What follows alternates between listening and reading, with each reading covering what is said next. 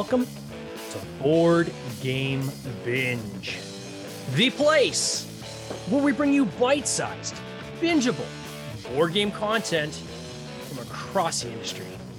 I'm your host, James Staley, and today we're chatting with two Vassalises, the team behind Meeple Pug. Meeple Pug is the board game publishing company that has created Age of Inventors, which is currently on Kickstarter. Vassalis and Vassalis, or maybe Vassalis squared, welcome to the binge. How you guys doing? Thank you for having us. It's great to have you. We were just saying before you went on air, there's actually a couple other members of your team that are also named Vassalis. How do you guys keep track? I'm sure when people are calling out your name, it's like, okay, who are we referring to? Is there nicknames you guys go by, or nicknames? At the beginning, we just pointed fingers, but then we saw that that's not the best option, so we all have nicknames. Oh, nice. So what we're going to do is we're going to stick it with Vassilis in the white shirt for people who are watching, and we're going to go with Vanton for the blue shirt, if that's cool in today's chat, just so people know who each other are when we're speaking. So first and foremost, Meeple Pug. I love this game name. The logo is adorable. How did you guys come up with this name? What's the story behind that? Panayotis, or Aeolus, the third guy of our designer group, actually has a pug, and he, of course, suggested it, and we all loved it as an idea, and we stuck with that. Oh, it is awesome. It's fun, right? Like anytime you see, like, there's so many different companies out there, and I get the pleasure of seeing, different names and different logos. And every time you come across one that just kind of stops you in your tracks like this, it's a good sign, right? Because it's memorable and it's easier for people to kind of identify with you guys, which I think is a good thing. How did you guys meet? So I think first I'll just say you guys are actually in Greece, right? So we're talking on different sides of the planet right now. How did you guys meet? Like, where did you guys first connect? So go ahead, man. Okay, and I had a group. I did some events where I was playing D&D. I was like a semi-professional DM, and that's how I met Aeolus, the third guy of the group.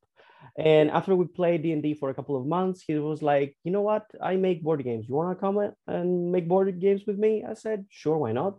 I was very deep in the hobby. I had played like hundreds of board games, and I loved it. We hit it off, and we created a couple of board games with him. And then we wanted playtesters for one of our other projects, USS Freedom. And I remember I asked people on Facebook on a certain group, which I don't remember what it was now. And then Vasilis came, and he came, and he was extremely good on what he was pointing out. And since then, he stuck with us, and he's now a designer with us. Oh, that's awesome. Very glad he was. One of you is a geophysicist, I believe, right? The other one's a software engineer. So you're a geophysicist. Wow. Yeah. And so are you still doing that, or like that's obviously your training and your schooling, but have you moved full time now into board gaming, or kind of what's the setup there? Yeah, it's been, I think 3 years now that I am working as a dedicated game designer. Wow. It's my full-time job. It's a struggle, but if you have love for the industry, if you have love for the board games, everything is easier, everything is nice. I do miss my science, but board games are better. Board games are what my heart wants. And what's a geophysicist do? Like, what was kind of your role before when you were doing that? Before that, I worked very little I just finished my studies, and then I worked in marketing, which has nothing to do with geophysics. And then I worked here. But a geophysicist, what he does is he makes sure that a location for a bridge or a building or any other construction is good for the construction. He makes sure that he lays out the groundwork is what it has to be for to avoid any bad incidents. That's pretty much what we do. Yeah, that's pretty important. And then Vassalis, you're a software engineer. Now, I am. And what was that? What were you doing as a software engineer? So I just started. I always liked to play video games when I was young. I remember playing Doom 2 on a Windows 95 machine. Great game. And I was stuck in the computer. I learned how to do some advanced things. My father taught me how to draw graphics and stuff like that. And then when it came time to go to university, I said, I'm going to go to study computer science. I found a job immediately. It was 2013. I went to do an Erasmus in the UK. I then later went to work in Glasgow for 3 years. And I came back to Greece, still working as a software engineer. It's literally impossible not to find a job if you're a software engineer. So yeah, I also like it. It used to be my creative outlet, but now board games have kind of caught my eye, and I prefer to be creative doing a game, not just. Well, I've talked to a lot of software engineers in this industry, and it's actually pretty common, leap, I guess, from software engineering or any kind of game, digital game design into board game design. And often when I talk to these people, the way to describe it is once you're doing something all the time, like software engineering, what originally brought you into it was kind of the interest and the fun, but you need a reprieve from that when it's your day job. Right. And many people have seen kind of board games as more of an analog tactile thing to do where they're away from a computer, where they can just kind of be creative, but coming at it from a very different angle. Exactly what you said. It's a perfect excuse to move away from a screen, to be with other people at the same room. And it activates some of the thinking I use when I write software, so I like it. And also, I was trying to become a game designer in the video game industry. I made a clone for Asteroids and Simple Tetris clone. The amount of work required to make a complete game, a video game, is immense. And video games are just too hard to get into. So designing a board game gets you to the sweet spot of designing a game without having to do all the extra legwork that video games require. So it was nice. That's cool. Anton, when you do your game design, I think I've read somewhere that you've done, I think you've had three games that you've designed, I guess, in with other companies and so forth as well. Is that? Yes. 3 that have been published. Yeah. That have been on Kickstarter. When did you first, I always find this interesting when I talk to game designers, when did you first create a game? And did it ever see the light of day, or is it in a closet somewhere? The first, the first designs I have are, of course, they've never seen the light of day and still in the closet. Maybe I will use, maybe I will use parts of them for other games. But the first thing I actually worked on and it got published was Eolise, which was a Kickstarter from Dreamcraft a couple of years ago. And that was the first game that I actually had to do actual work. And then came USS Freedom, which I had to do from the beginning. When I started with the release, it was already been made. It was already been in a I don't know, not final, but it had a good chunk of ideas. And then I had to do USS Freedom, and then I started from scratch, from zero, doing Age of Inventors with Vasilis and Eolus. That's cool. And my understanding is in Greece, I mean, I'm starting to see a lot of developers coming out of Greece as of late, like a lot, and which I think is great and it's exciting. And some of them I've talked to have said that, the actual community itself, though, in Greece is not as massive as a game community as you would have in other countries. And most of the creations you guys do is for export, right? Like there's not as much domestic. Is that fair, or are you seeing the opposite? Are you seeing kind of the community grow in Greece? There are people who play video games in Greece, board games in Greece, but definitely it does not compare to how many people are interested in other countries. So maybe it's analogous. So based on our population, we're a small country. But if you take it as raw numbers, definitely Greece does not have a big market for board games. Yeah. Now I notice Age of Inventors is on Tabletop Simulator, which is great. I think it's awesome, so people can try it. How do you guys do most of your play testing? Is it done in person, or I know with COVID that's kind of changed everything up as well in terms of people play testing in a digital format, but how do you bring everybody together in your team to kind of work on your game?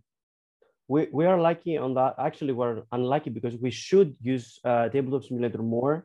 We definitely should. It's easier, it's faster, it will save so much time. But we did most of our playtesting in person. We brought people we know and we trust, and then people we don't know but other people trusted. And we actually, while we designed, we playtested a lot, like a lot. Yeah. So much. We also had, I think some people find it interesting, we had a few playtesters that were like 10, 12 years old, because Okay. it was one of the goals of the game was to be able to play it with your children if you have, or your nephews or whatever. Yeah. And that was a very fun experience. That was, it was a small drop of happiness in the anxiousness of, oh, I need to create this game, I need to make it good. And it was a small drop of happiness of seeing children play. Yeah, for sure. Where did the idea come from? Like, how did you guys come up with this? And was it theme first and then mechanics, or was it mechanics and then theme wrapped into it? Like, where did this kind of all start? Definitely theme first. Definitely theme first. Okay. Yes. The first goal was to make a family-friendly game, again, that you can easily play with your spouse and children and wherever. And I remember it was Eolo's idea. He said, let's make something that will be like educational. So it's very welcome for kids to play. And what about science? Everybody would love to play as Einstein or Tesla or whoever. And we said, oh, yeah, that sounds perfect. That sounds great. So the theme was the very first thing. And as Vasilis likes to say, the artwork for the scientists, for the inventors, were commissioned before any kind of mechanics were made. Yes. Yeah, before any design, Aeolus commissioned the artwork for the inventions, for the inventors. And then we created the different mechanics that now is the game. Oh, that's amazing. And I imagine the amount of, you would have had to do a lot of research for this, right? Even like forget the game itself, but like the inventors and who the key inventors were in history and kind of what they invented. Like, how did you guys go? Yeah. How'd you go through that process? For me, it was my favorite part of the game, creating abilities for the inventors that actually had something to do with their life's work or their life or whatever. And studying about them was a very fun process. I thought it wouldn't, but it was a very fun process. We learned a lot. I don't know if we will remember everything we did by the end of the campaign, but it was very pleasant to learn about all those stuff and putting, I don't know, the ability to translocate a worker for the Wright brothers because they created the airplane. Yeah. And then putting an extra victory point to whoever retires Marie Curie because she actually died from her research. So we honored her by giving one victory point to whoever retires her. All this part of the design was extremely fun for me, and I was very happy to learn all those stuff that I didn't know before. Yeah, super cool. Go ahead. That being said, it's not like we did like very deep dive into the minutiae and the details of everything. So, I mean, we did look up some things up, but it's not like we should be considered a source. Like we're just hoping, finding things out, incorporating them into the game. So it's thematic, but it's not like it's a history book that we're having to play here. Right? Exactly. So your campaign right now is hit about, I'm going to put this in Canadian dollars because it's the only way I can see it. And of course, the numbers are always bigger. $55,000 on a goal of about 20,000, 786 backers, and you still got 11 days to go. Man, you guys got to be really happy with that. Definitely. Yes. Yeah, that's incredible. Really nice. Can you? And the engagement is nice. Oh, a huge engagement. Can you walk us through kind of the essence of how to play this game, kind of the main notes? Yeah, so the initial idea was to create an engine building game. So we took some basic elements that we thought should be in the game, like inventors' inventions, and then knowledge in scientific fields like physics, chemistry, engineering, and finally funds and ideas. and we try to create a way for one to give you the other. So you start out with a lab, and you can spend your funds to hire inventors, which when you activate on the field, they give you ideas. And with your ideas, you can conceive inventions that in order to put in the field, you have to spend scientific resources. And there's a little bit of private engine building with your equipment in the lab and your lab assistant that allow you to get your scientific resources. And that's how the whole loop goes for the game. Super cool. The player boards are awesome. So you've got this kind of gear on the actual boards, which is the way I think you keep track of your funds. Your funds, right? And you call them ideas. I guess ideas are funds in this game. No, there are two different things. Oh, it's two different things. Okay. Yeah. So it's straight up cash then is what that gear is? Yes, it's cash. Yes. Ideas is whatever the inventors bring to you when you hire them. I gotcha. Yeah, it's super cool. And then this board is kind of got these hexagons, and then the hexagons can be either, I guess, inventor tiles, or they could also be inventions. Is that fair? Exactly. It's one part of the game. One part of the game is economical, and you have to use your resources in the best way possible to create the best outcome. And the other part of the game, the other challenge is about space. Where will you place everything you have?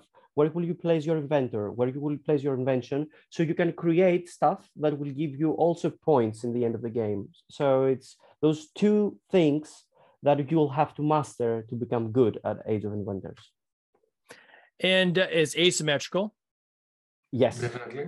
Right. Each laboratory is a different institution that has contributed to the progress of humanity during the Industrial Revolution. So you can have inventors working in a university, working in a corporation, working for the government, or people who are privately collaborating in a lab on their own. Its player board is double-faced, so you can have for example, the good corporation or the evil one that steals ideas for everyone. And that's awesome. every player board opens up new strategies and new possible ways to win for every player. It's with a custom ability that is special to each side of the board. Exactly. And then who did the artwork is beautiful. So who did the artwork on like your box artwork and even your boards? Did you use the same artist, or sometimes I'll see people use a different one for the boxes than the board? Like who was your artist for this? We used a couple. The inventors, and the invention was from a guy from Cyprus, Mike. Yeah, I can't remember his last name right now. Katoglou. Yes, thank you for Mike Katoglou. And Christos Avaras did all the work on the box and the board and stuff. That's awesome. And how do you win the game? So I was reading somewhere that the game comes to an end if the board fills up, right? So if all those hex spots, fill up in the main board that everybody's playing on. Right. What's another way to kind of trigger the end of this game? 4 rounds. If 4 rounds are played, the game finishes. 4 rounds, and then it's done. And this playtime is. Sorry, go ahead. I was gonna say that filling every slot takes a little bit of talent or luck or extreme strategy from everyone to actually do. It happens, but it's not that easy to happen. So it's going to be 4 rounds essentially, which is going to trigger the end then essentially. Pretty much, yeah. Pretty much, yes. And then the winning conditions is based on victory points. Is that kind of how you decide the winner? Yep, exactly. There are plenty of ways to get victory points. There are some tracks where you progress humanity in various fields like academic or industrial. And there is also how many of your inventors were retired and they offered, their knowledge to the scientific community. And there are also some experiments where you can try and steal some more points if you're lucky and if you have managed your resources well. But that's pretty much it. And everything is connected when you play. You can think of it as a race where the track's progress is public victory points. Everybody can see how much you're scoring. but the victory points gained from retiring inventors or doing experiments is secret. So there is a kind of edge till the very last moment. And most of the games we played and play tested had very similar scores. So you don't really know until you finish the game who's going to win. Which is good, because I know when I play games, it can be sometimes frustrating, and I'll throw Catan out there as a perfect example of this, where people know very early on whether they're cooked or not, right? And nothing is worse than knowing that you've already lost the game and you're pretty much at the beginning, and you got to sit there now for an hour and a half and just grind it out, which is some people like that, but it can be quite painful for some people. Yes. Feeling like you have a chance, feeling like there's kind of a closeness when you get to the end. I think that's awesome, because then at least it feels like, that, right up until the end, it kind of comes down to the final moments as you go along. Vanton, so you've done obviously a few games. Were you able to be part of the campaigns that these other games did, or were you purely doing design for those other companies? I was part of the campaign, yes, in all of them, actually, in all of them, Nice. until now. And it's a very stressful couple of weeks, but it's a thrill that it gets your heart going, and I love it. And every time it's finished, I'm like, oh, finally it's finished. Now I can relax. But when it's going to be the next one? I can't wait for the next time I'm going to be on Kickstarter. People are mostly awesome on Kickstarter. They share their thoughts about the game. I always love it when I communicate with people and they're saying, oh, I thought of that about your game, or I thought about this. And I'm always like, oh, that's awesome. That's a great idea. We will try to incorporate it. It's a very fun process. It's stressful, but still very fun. I always ask myself mid-campaign, why do I keep doing this to myself? And then I forget about it afterwards, because then you want to do another one. So yeah. Was there any best practices you're able to pull over from some of being part of these other campaigns to now doing your own campaign? Was there any learnings that you had kind of brought from your past experiences into this one?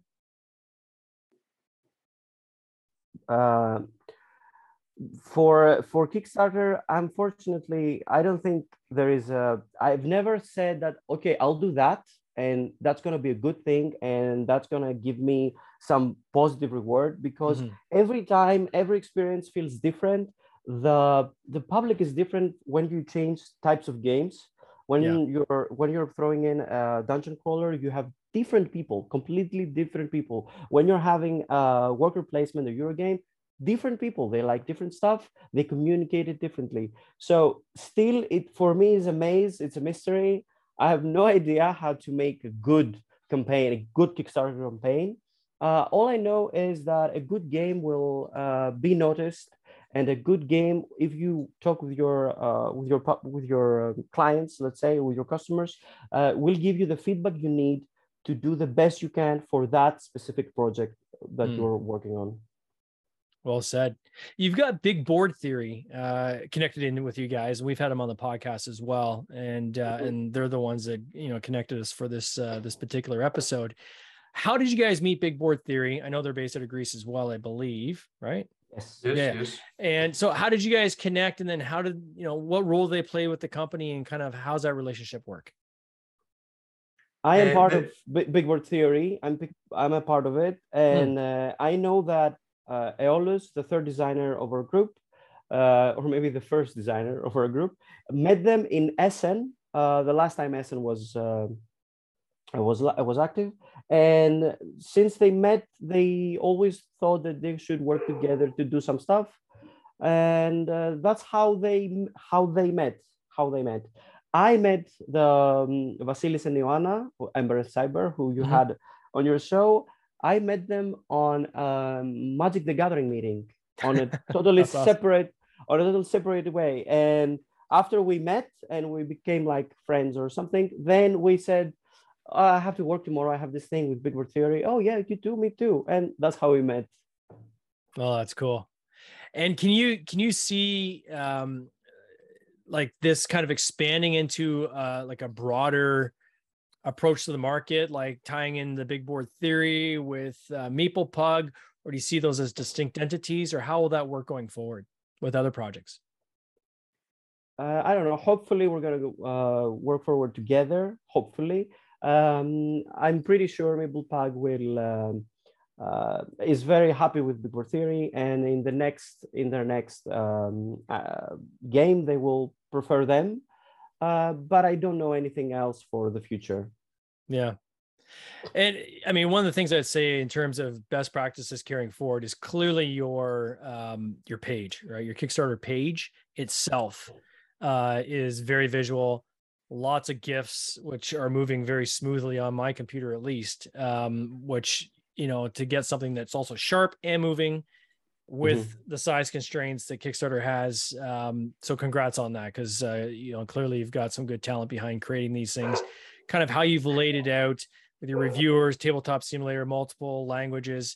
I think that's become a little formulaic, if I could say that, with campaigns. I'm starting to see more and more campaigns, the successful ones, at the very least, have some structure to the campaign page. There's main beats that they're, elements that they're hitting on those page. And then you're right. I think from there, it gets into, okay, what kind of game is it? How do we build our audience? What kind of engagement do we have? When we actually even launched can sometimes impact it as well.